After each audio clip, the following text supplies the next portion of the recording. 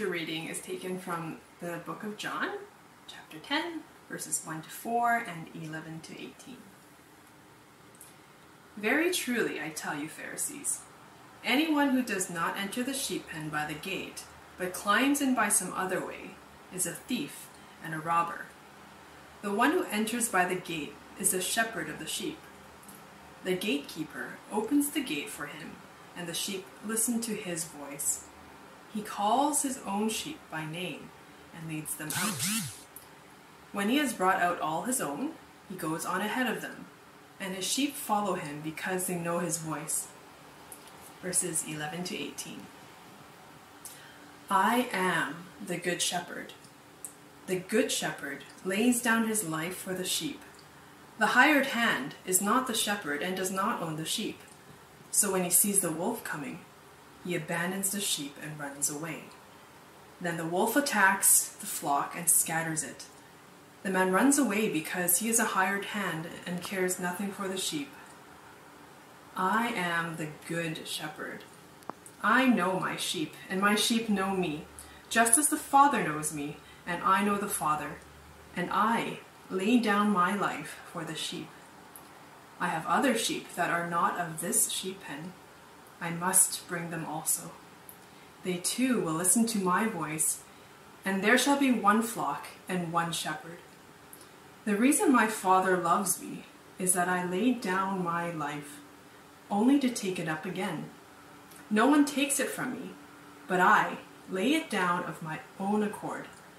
I have authority to lay it down and authority to take it up again. This command I received from my Father. This is the word of the Lord.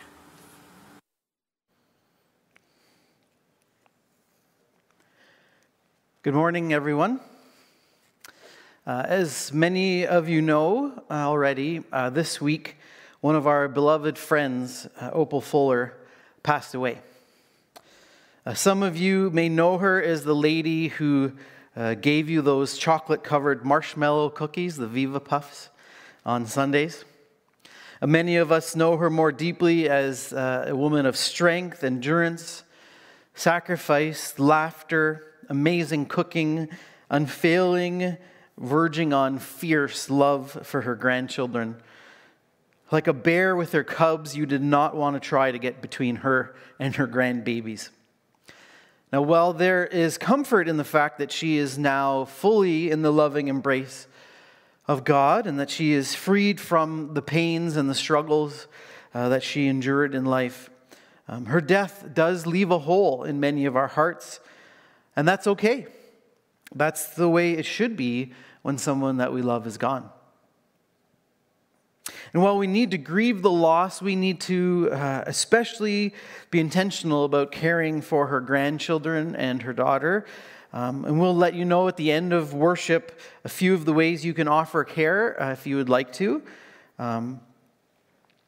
As of now, we do not know any details about a memorial yet, but we will keep you informed through social media, email, our prayer line, and all of those things.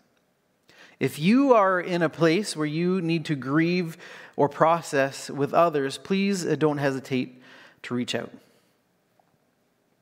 Now, the death of a friend, the death of a member of our church family is not only hard from this grieving process and the loss perspective, but it often brings up feelings of inadequacy for many of us. For me as a pastor, I feel like to be good at my job, I should have all of the right things to say, all the right things to pray. I feel like I should be able to carry people through their suffering, to offer them something that will heal the open wounds and fill the empty spaces in the absence of their loved ones. And so I see myself in this way as a failure for not matching up to expectations that I've placed on myself, that the church has placed on pastors, no matter how wrong these expectations may be. And I think many of us carry these types of insecurities and our inadequacies when we realize that we are not able to save our loved ones from the pains of grief. Like many who were raised in the church, I've been raised to see a good pastor to be like the Good Shepherd that Adora read for us. This idealistic image of one who is always tender, overflowing with empathy and nurturing, naturally gifted at seeing into people's hearts and knowing exactly what they need, meeting people exactly where they are, always having the right words of comfort and healing. And I think many of us, pastors or not, we feel this way in different parts of our lives. Parents feel this way about how they should be parenting kids, adults and how they should be caring for their elderly parents, siblings with siblings, friends to friends. We feel we should be saviors to them, that they like sheep without a shepherd, and we must embrace the lie that it is our responsibility to be their Good Shepherd. Now, this Easter season, we are looking at 7 different times in the Gospel of John that Jesus says, I am the ... So 7 times Jesus used a metaphor to reveal different parts of who he is. And this morning we are looking at when Jesus said, I am the Good Shepherd. And I hope we'll discover together both what Jesus may have meant by that, but also some ways that we have misunderstood this image to our detriment. You may have noticed the scripture passage that Adora read for us skips a bunch of verses in the middle. This is because John chapter 10, Jesus gives us 2 different but related revelations of who he is. I am the gate and I am the Good Shepherd. Now, if you weren't with us last week, or if you are like me and you can barely remember yesterday, never mind last week, there are a few things we want to be reminded of that we touched on. For those who've already heard this and you feel like, it's kind of boring to hear this stuff again, feel free to watch this video of the world's longest competitive ping pong rally. There you go. I know, my sense of humor is kind of strange, but you're stuck with me. First, as we discussed last week, unlike some of Jesus' teachings where he'll tell the story and then explain the story afterwards, and there's a lot of famous parables where he says the kingdom of God is like this, and then of course the disciples are like, what? And so he says, okay, well what I was saying is this and this. But Jesus is actually doing the opposite here. Jesus begins by setting a scene in verses 1 to 5, and then using the imagery of sheep husbandry, he uses this image as the main image. But rather than going on to explain what he had already said, he instead expands on what he said with 2 related but different metaphors based on sheep husbandry. And now, as a side note, I think the word husbandry is hilarious.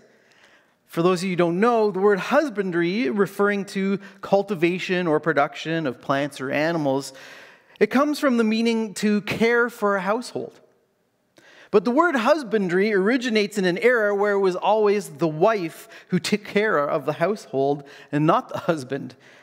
So it's yet another example of patriarchy at its worst, men taking credit for the work that the women did. But anyway, so sheep husbandry, there you go. Back to Jesus. So verses 1 to 5 sets the stage. And then verses 7 to 10, Jesus expands on the image to focus on he is as the gate. And then today, verses 11 to 18, he expands on that same image to focus on how Jesus is the Good Shepherd. Now, secondly, the type of sheep pen Jesus is describing here is one where there would have been a surrounding wall that was too high for sheep to get out and for predators to get in. And there'd only be one entrance, which is sealed by a gate. Now, this sheep pen would have been shared by several families with a hired gatekeeper to guard the gate. Within the pen would be numerous sheep, and they would be made up of different flocks mixed together. So different flocks led by different shepherd, owned by different families. And this is when why, when the shepherd calls, it is not all of the sheep in the pen who follow, but is only the sheep who know the shepherd's voice, the sheep who belong to that shepherd, who will follow the shepherd out, and the rest will stay. Okay, so that should catch us all up to speed. Unfortunately, you won't get to see the end of this thing because it's like 7 minutes long. There was one that's like 8 hours, but it's so boring because it's just two guys kind of going really slow because they're trying to build the Guinness Book of World Records. But you can check that out. So verse 14. I am the good shepherd. I know my sheep, and my sheep know me. While this image of Jesus as the good shepherd has significantly shaped our understanding of Jesus as pastoring, for the most of us who aren't familiar with sheep in general, or I would say probably almost all of us who aren't familiar with Middle Eastern shepherding specifically, we actually miss out on a lot of the nuances of Jesus' first hearers, what they would have understood. Nuances of where Jesus builds off of a shepherding metaphor, but also nuances where Jesus strays from it. And I want to briefly mention a few of these quickly that, it may simply serve as interesting trivia for some of you, but I actually find it helps to embrace this picture more fully. And so obviously I feel it's worth taking the time to consider. One fact is that unlike what I was taught to think, and maybe you were, is sheep are not stupid. In the church, I was taught that humans are like sheep, stupid, dumb animals, just following the pack even if it leads us to falling off a cliff, and that Jesus, as the good shepherd, is benevolent towards us because we are these stupid, hopeless, useless things. Well, the jury may still be out on some of us, but that is not actually a true picture of sheep. So if you want to find that kind of imagery, you're going to have to look someplace else than this metaphor. Sheep are actually very intelligent, complex, social animals. They have good memory, they build friendships, they express sadness when one of their own are led off to be made into Easter dinner. They don't mindlessly follow others in the way that we think. And Jesus knew this when he said, they will never follow a stranger. The fact that they stick together, even if it means going in the wrong direction, is not being dumb. This is how they've learned to survive against predators. Calling them dumb or stupid for this is like calling zebras dumb for having stripes, or urban-dwelling human sapiens dumb for locking their doors at night. Secondly, they are not placid, cuddly animals like we like to think. They actually can be very destructive and very defensive. A lot of greenhouse gases of the earth are actually created because of the destruction that sheep make on the world. I mean, that's humans' fault because we're putting them out there. But and they're very defensive, like getting between a mother bear and her cub, or getting between Opal and her grandchildren. If you get between sheep and their young, you're going to pay for it. Third, as to the shepherd metaphor, in the West, our shepherds drive sheep from behind. So many of us picture sheepdogs barking at them from behind, scaring them into going where we want them to go. This is how we shepherd in the West. However, Middle Eastern shepherds don't drive sheep from behind, they lead from the front. They use their voice to call the sheep and to lead them. This is why Jesus says in verse 3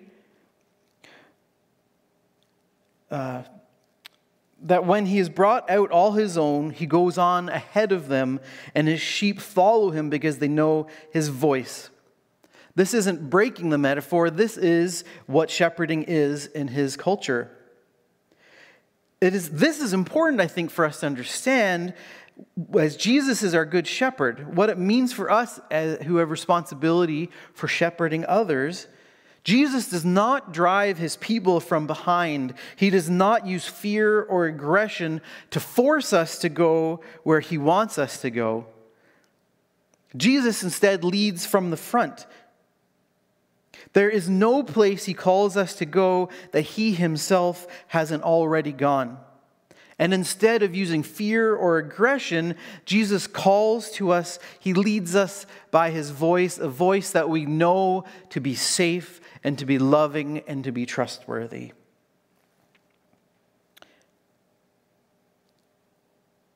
He calls, reading the wrong verse here. This is why Jesus says in verse 3, when he has brought out his own, he goes ahead of them and the sheep follow him because they know his voice.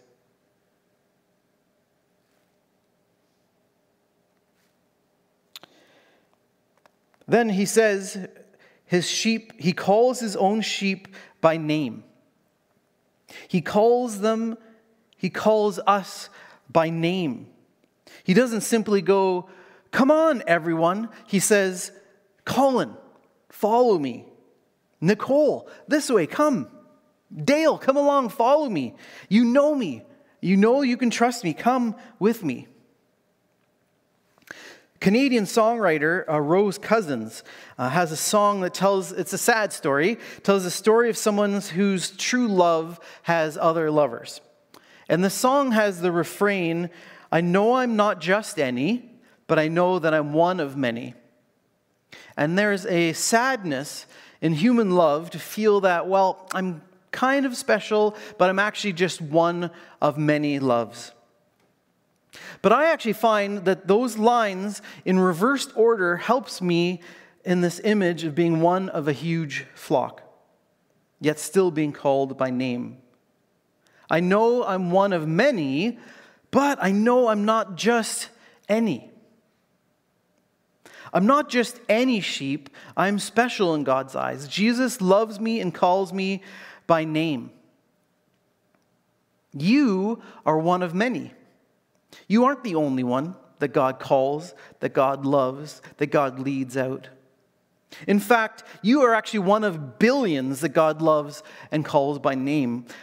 But while you may be one of many, you are not just any. You are beloved. You have a special place in God's fold, and God calls you by name to know this love and to follow him into abundant life. Another primary piece of the shepherd image, of course, is found in this. Not just a spoken love, but in a very practical way, the shepherd cares for the flock. The shepherd is responsible for their safety and protection against predators and thieves. Unprotected sheep being easy prey to robbers, thieves, and wolves. Now, shepherds are responsible for making sure that the sheep get clean water and food, caring for them when they're wounded, leading them through danger to flourishing fields of grass, and nurturing and protecting. Shepherding is a picture of holistic care for a sheep's well-being. And this is partially why the image of a shepherd is very commonly, or was very commonly used as a kingly image. The shepherd actually was a frequent title for a king or for a leader in the ancient world. We see this in the Old Testament, where God is portrayed as the shepherd of the sheep, where God's people are called to be shepherds. But that God is called in to be the shepherd when the human leaders fail to care for them.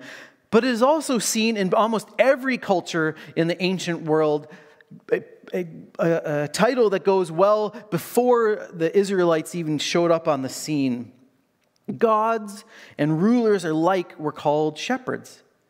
They were to be benevolent providers and powerful defenders.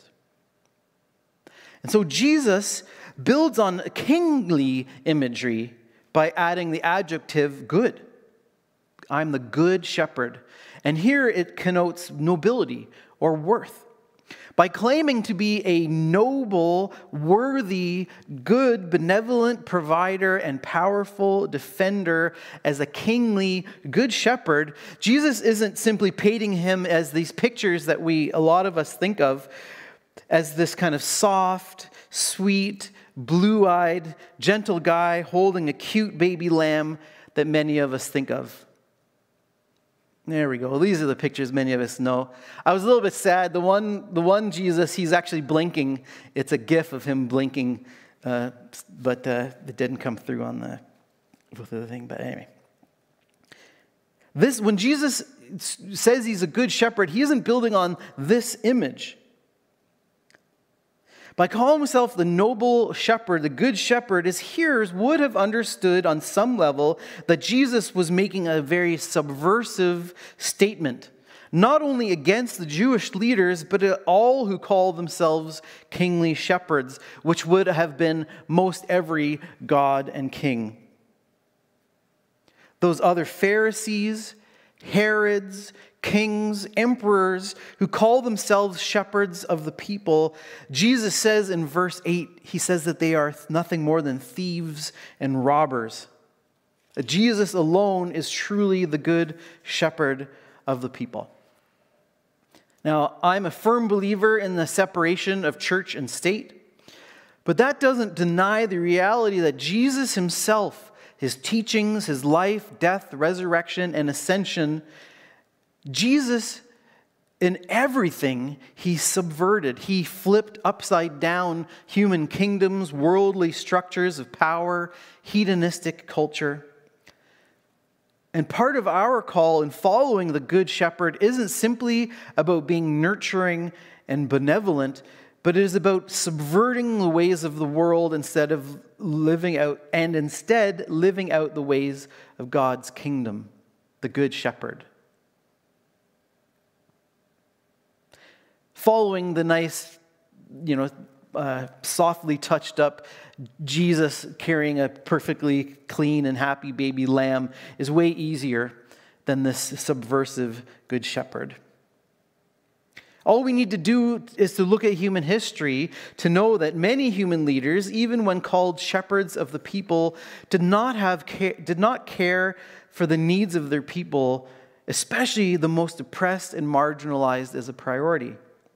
Like politicians trying to convince their constituents to vote for them, the shepherd of the people image in the amassing of power was more often used as propaganda than actual care. It was about how leaders were to be seen, not what they do. Too often, leaders in the church have propagated themselves up as shepherds to be seen for what they are to be, not necessarily what they do, while putting their own needs and desires, well-being above those that they are shepherding. But unlike leaders who are called a shepherd of the people as propaganda, Jesus is the genuine deal. He actually loves each and every one of his people. He knows us by name. He loves us for who we are. He cares for, nurtures, protects, and folds, leads out, puts their needs above his own. And it is in reference to these different types of shepherds that Peter, one of Jesus' disciples, he tells us as shepherds to shepherd in the way of Jesus. Peter writes this: "To the elders among you I appeal as a fellow elder and witness of Christ's sufferings, who also will share in the glory to be revealed. Be shepherds of God's flock that is under your care, watching over them, not because you must, but because you are willing. As God wants you to be, not pursuing dishonest gain, but eager to serve, not lording it over those entrusted to you, but being examples to the flock. And when Christ the shepherd appears, you will receive the crown of glory that will never fade away." And all of these ideas, that what I think Peter is alluding to, is brought together in these words of Jesus. "I am the good shepherd. The good shepherd lays down his life for the sheep." This is the place where Jesus expands on the shepherd metaphor, and he takes it to new places that would not have been assumed by the original listeners. As Jesus said, "If a wolf comes to attack the sheep, the hired hand, who neither owns nor truly cares for the sheep, will run away to save themselves. But a shepherd who owns and cares for the sheep would not quickly run away.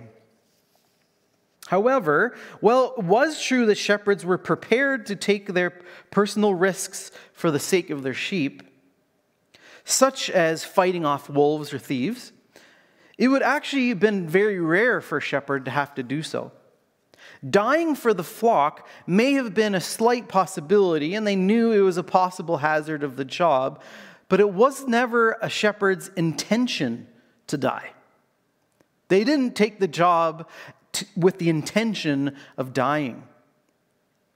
And there's a significant difference between knowing there's a possibility and being willing to go through with something if it comes down to it, and doing so intentionally. Jesus wasn't willing to die if and when it was necessary, but hopefully not. It was his intention to lay down his life for the sheep. Verse 18, "No one takes it from me, but I lay it down of my own accord. I have authority to lay it down and authority to take it up again. This command I received from my Father." In shepherding, if a shepherd gets killed by a wolf, that leaves the whole flock unprotected and vulnerable. It's worse for the flock if the shepherd gets killed while on duty. But with Jesus, the Good Shepherd, instead of leaving them open to attack, it is in and through his intentional laying down of his life that Jesus draws the sheep to himself, that he protects them and nurtures them. It is his giving of his life that he protects them. And in the taking back up of his life, in his resurrection, he offers new hope of the abundance of life that he offers. This is obviously not what happens when a shepherd gets killed by a wolf. But this is what happens when the Good Shepherd intentionally lays his life down to take it back up again. Jesus is truly the Good Shepherd, leading from ahead, not taking us anywhere he wasn't willing to go himself, which includes and is centered on his intentional act of going into death, that we too may be led through death to the fullness of life. Over the past 100 years, this image of Jesus as the Good Shepherd has shaped much of our understanding and our theology around what it means to be a pastor, to be a leader, what pastors feel they're called to be, what people expect them to be, what leaders, and even what those of us who have sheep that we care for, parents, friends, the list goes on. Unfortunately, this Good Shepherd metaphor, in being made the predominant metaphor for leadership, it's caused some intentional negative consequences. First, in the metaphor of the shepherd and the shepherd and sheep are completely different species from one another. Jesus wasn't intending this to be the meaning for all of who he was. Otherwise, this would be the only image he gives us. Well, there's a sense of this difference between the sheep and the shepherd is somewhat true with Jesus. I mean, he was fully God as well as fully human. It is extremely unhealthy to see pastors, clergy, parents, friends who care for us as being in a different plane than everyone else.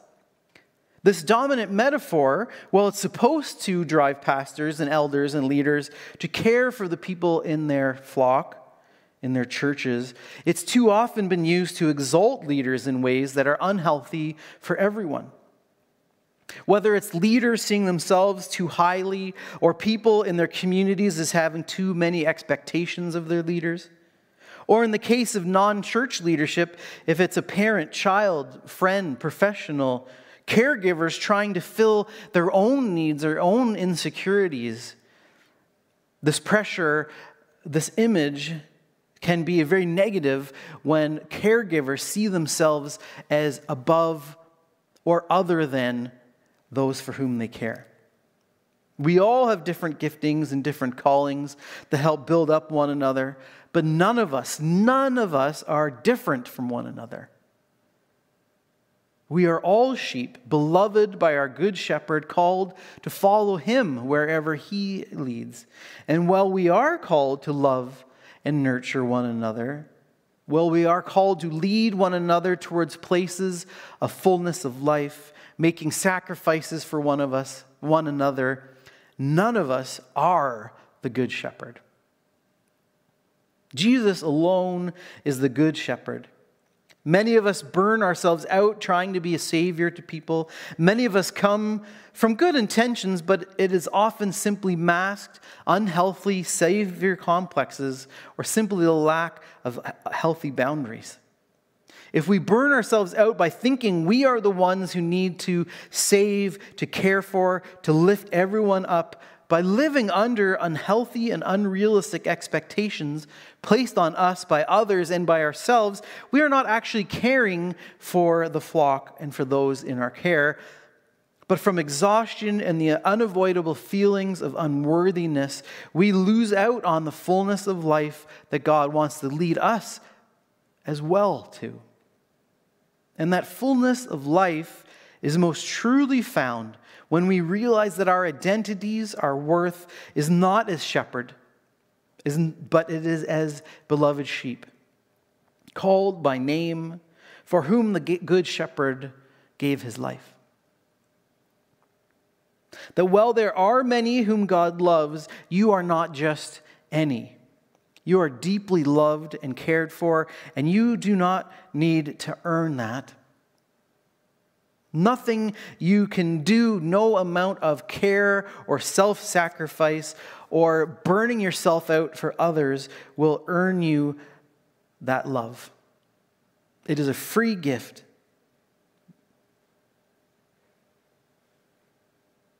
Yes, we are called to watch over others, eager to serve and love and nurture.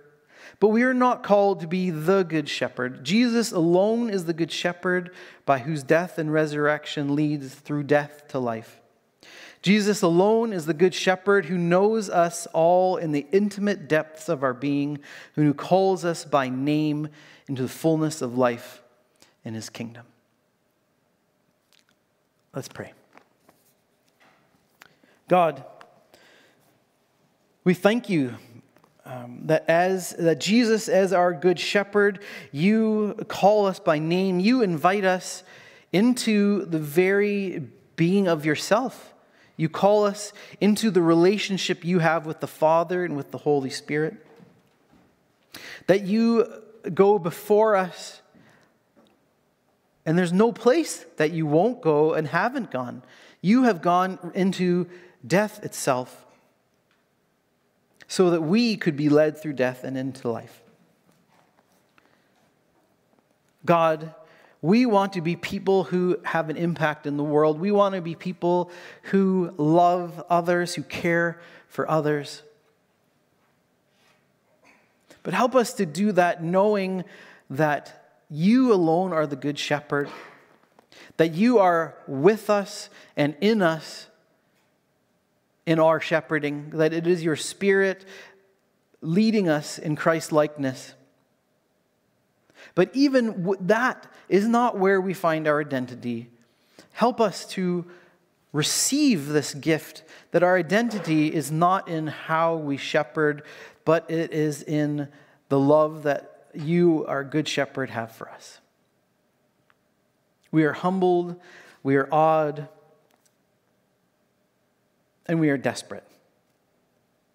So we offer you ourselves and ask, Lord, that you would help us to know the voice of our good shepherd, to follow you into the fullness of life. Amen.